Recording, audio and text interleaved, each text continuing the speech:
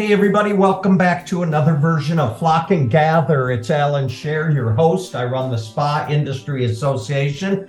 We're headed to Florida today to talk to our friend Amy Carter. She owns and runs, or should I say she's the chief cook and bottle washer at Empowering You Consulting. I get to see Amy everywhere. Good morning, Amy.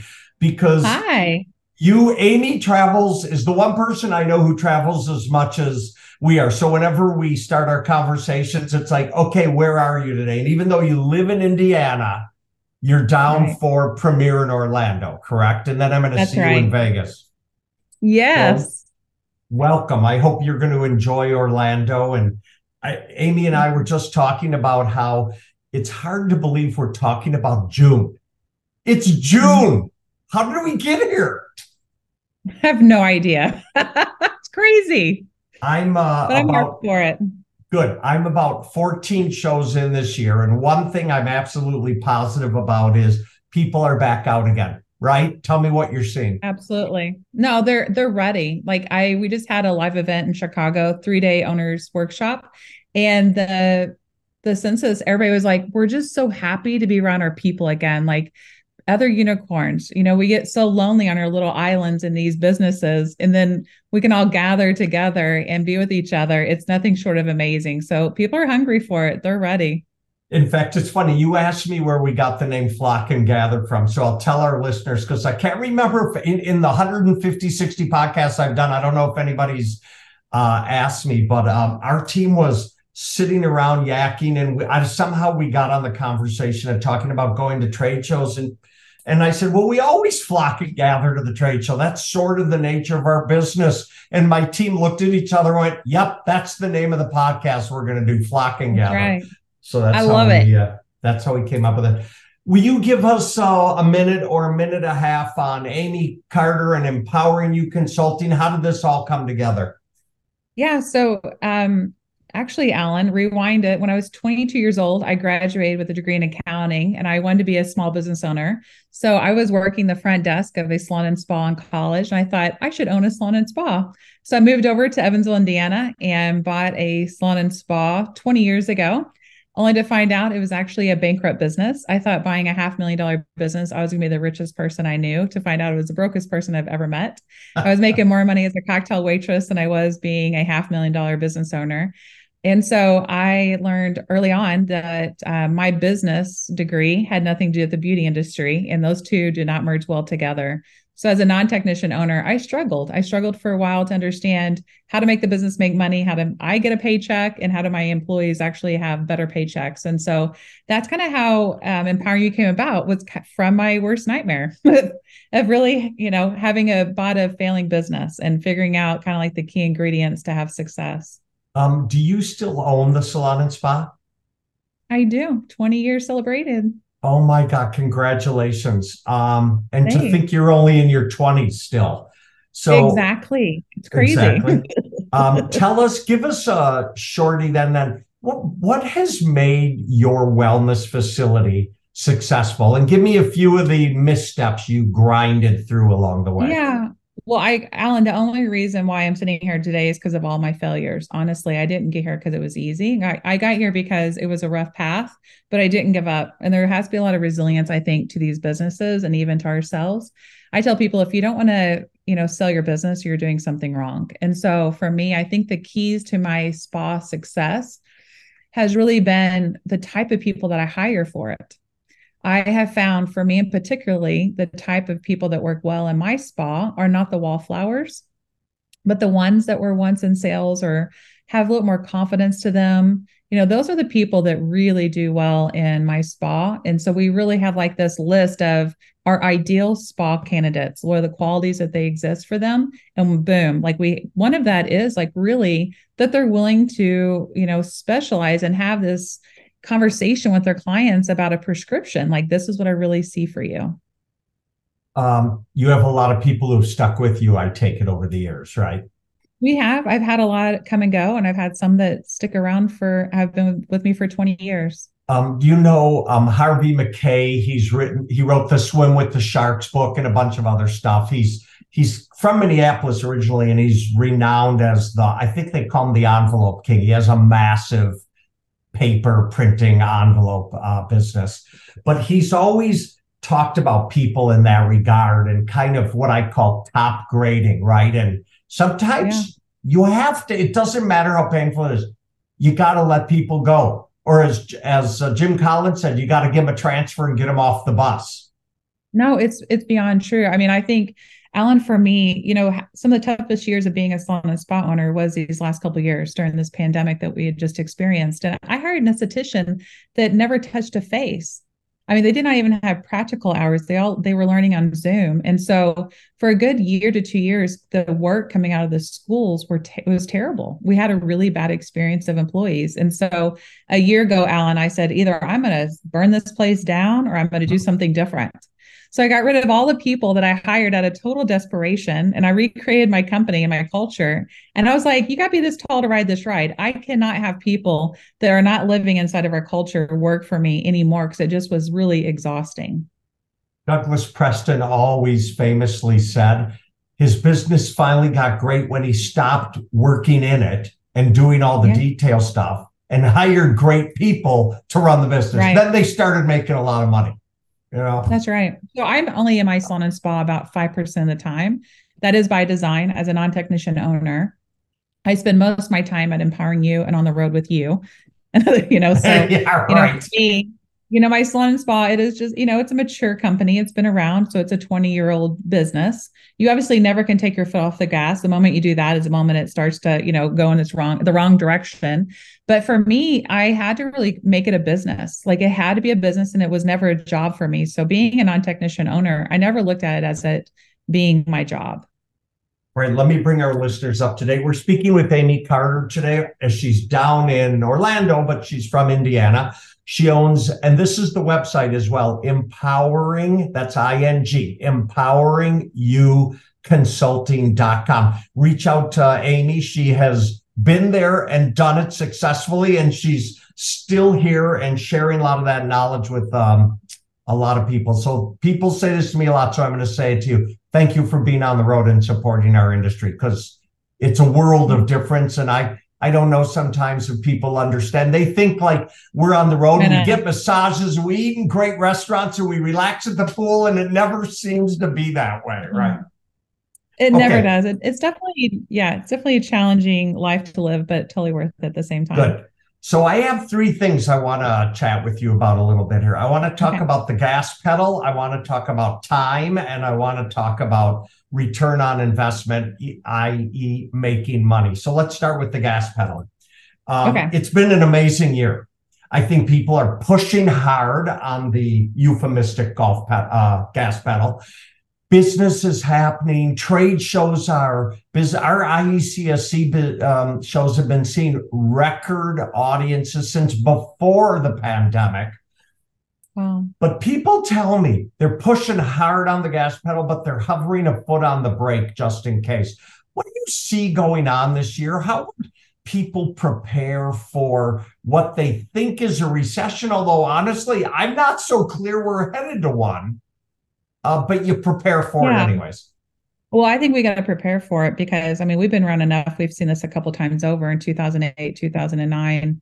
For Allan, really what we're talking to all of our clients about is how can we create sustainability no matter what it is, no matter if it's a pandemic or an inflation, going into recession or whatever. Like, you've got to look at sustainability.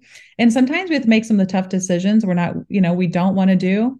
But those are the things that really keep these companies viable. And so for me, like, if we just talked about inflation for a hot second, I would have to say that most people have not put that into consideration when they're looking at their pricing. And so we all need to take a pause, take your foot off the gas, put on the brake, pause, and plan. I don't think people are planning like they really need to. I like that you say that. I think I've always been a good planner. Not always. Sometimes you drop the ball, but damn, it's great when you have a plan and it comes to fruition. Then you tell me it doesn't stick in your head like every day, like I've got to be on the plan, right? There's no, what had happened to Dorothy? She couldn't find the castle till she got on the yellow brick road, right? You got to be on the road. No, it's true. I think that, but people don't even know what the castle is. I mean, I think we get so in the grind of it. We get into the grind, right? We're just looking down at the yellow brick road and we're constantly just looking down and just in the grind of things. And sometimes even going in circles or backwards. And so for me, I'd have to say that, do we put on the gas? Do we put on the pedal? I'd say just pull over. Go to a beautiful spot somewhere on the road, take a pause and get a picnic out and then create a plan. Got it. And I bet they can call you and talk to you about how to do that correctly, right? Yeah, we have a program in January. It's a 2-day live event for this exact reason, because I want people to create the plan in January and pause, get away from their busy life and head to us in Florida. We're in Fort Lauderdale for that. But Allan, I created those 2 days because I feel like we just keep on keeping on, and we don't even know why we're doing what we're doing. Even though you generally plan in January, there's no time like the present. June is just as good a time We're as any to mid-year. start. Absolutely. Yeah. Mid-year check-in point. We're here. Yeah. When I listen to all the pundits, I realize no one actually knows what's coming down the road. Another reason why pulling over and making a plan is so critical. Let's talk about time. I've been now to 11 shows, trade events this year. And I've talked to hundreds and hundreds and hundreds of business owners, spa directors, leads, estheticians, everybody along the way. And the one thing I hear from people is, I do not have enough time. It's for everything, time for everything. They're just, what is it, Amy, that's going on that there seems to be a shortage of time?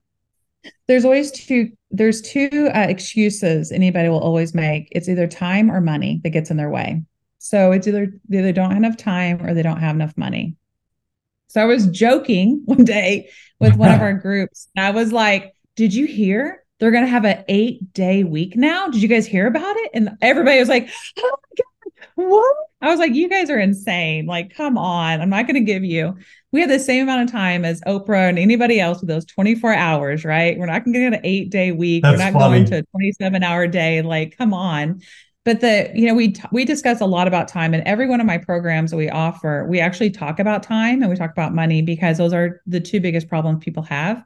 So when it does come to time, yeah, time is the commodity, but how we spend it is the biggest thing we have to take a look at. And so for me, like, we're heading to Orlando and I have a whole, a class around this, because my owners are so busy being busy that they don't even know what they're busy doing and why they're doing what they're doing. And so if we go back to the plan, if you have a plan and strategy and you had an idea about why you're doing what you're doing, my hunch is that they're wasting a lot of their time. You took the words right out of my mouth, because all that running around reminds me of a hamster on the wheel. Yeah. It's hard to get off the wheel sometimes and go, I'm not doing this correctly. Yeah. Allan, I'm telling you, I'm like, I'm so busy. I don't got any time.